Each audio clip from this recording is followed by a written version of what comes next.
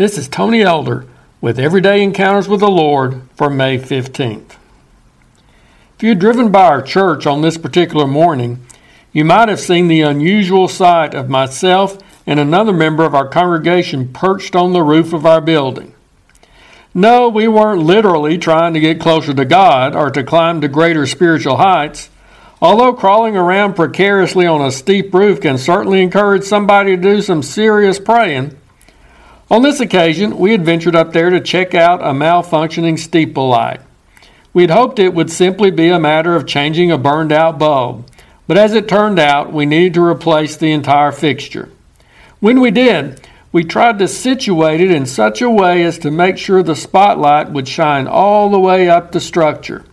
We especially wanted to be certain that it would reach high enough to illuminate the cross which rested at the very top of the steeple. The Apostle Paul was concerned that he, fellow believers, and the church as a whole always shine the spotlight on Christ and the cross. When Paul preached, he wasn't trying to impress people with his dynamic personality, his speaking skills, or his great knowledge. He stated to one church, "For I determined not to know anything among you except Jesus Christ and Him crucified." He also encouraged those same people not to boast in themselves and their accomplishments, but told them instead, "He who glories, let him glory in the Lord." It can be tempting for a church to turn the spotlight on things other than Christ and the cross. Some may do so intentionally, out of a desire to be more accepting of others and less offensive to certain people.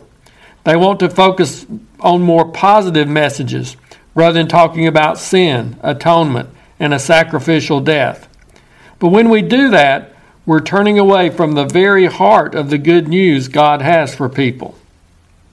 Other churches may stray from that emphasis unintentionally. We want people to know about the wonderful pastor we have who does such a good job of feeding his flock with God's Word. We want to encourage people to attend our church by highlighting the inspiring musicians or the effective children's ministry. And that's fine, but while we promote and emphasize those other positive aspects of the church, let's never let the main spotlight stray from Christ and the cross. No individual, regardless of how greatly gifted and used of God, should be allowed to eclipse our Savior Himself. And no program or ministry should ever outshine that greatest of events, when Christ died for our sins. Likewise, as individual believers, we need to be careful to keep the spotlight focused on Jesus. There may be times when we'll receive compliments and praise, maybe even for our service to the Lord and to the church. While we might be grateful for such acknowledgement, let's always remember that any gifts we possess and any good we do is all because of Jesus and the cross. Let's be sure to pass such praise and glory on to Him, not only in our own minds, but also voicing that acknowledgement in the presence of others.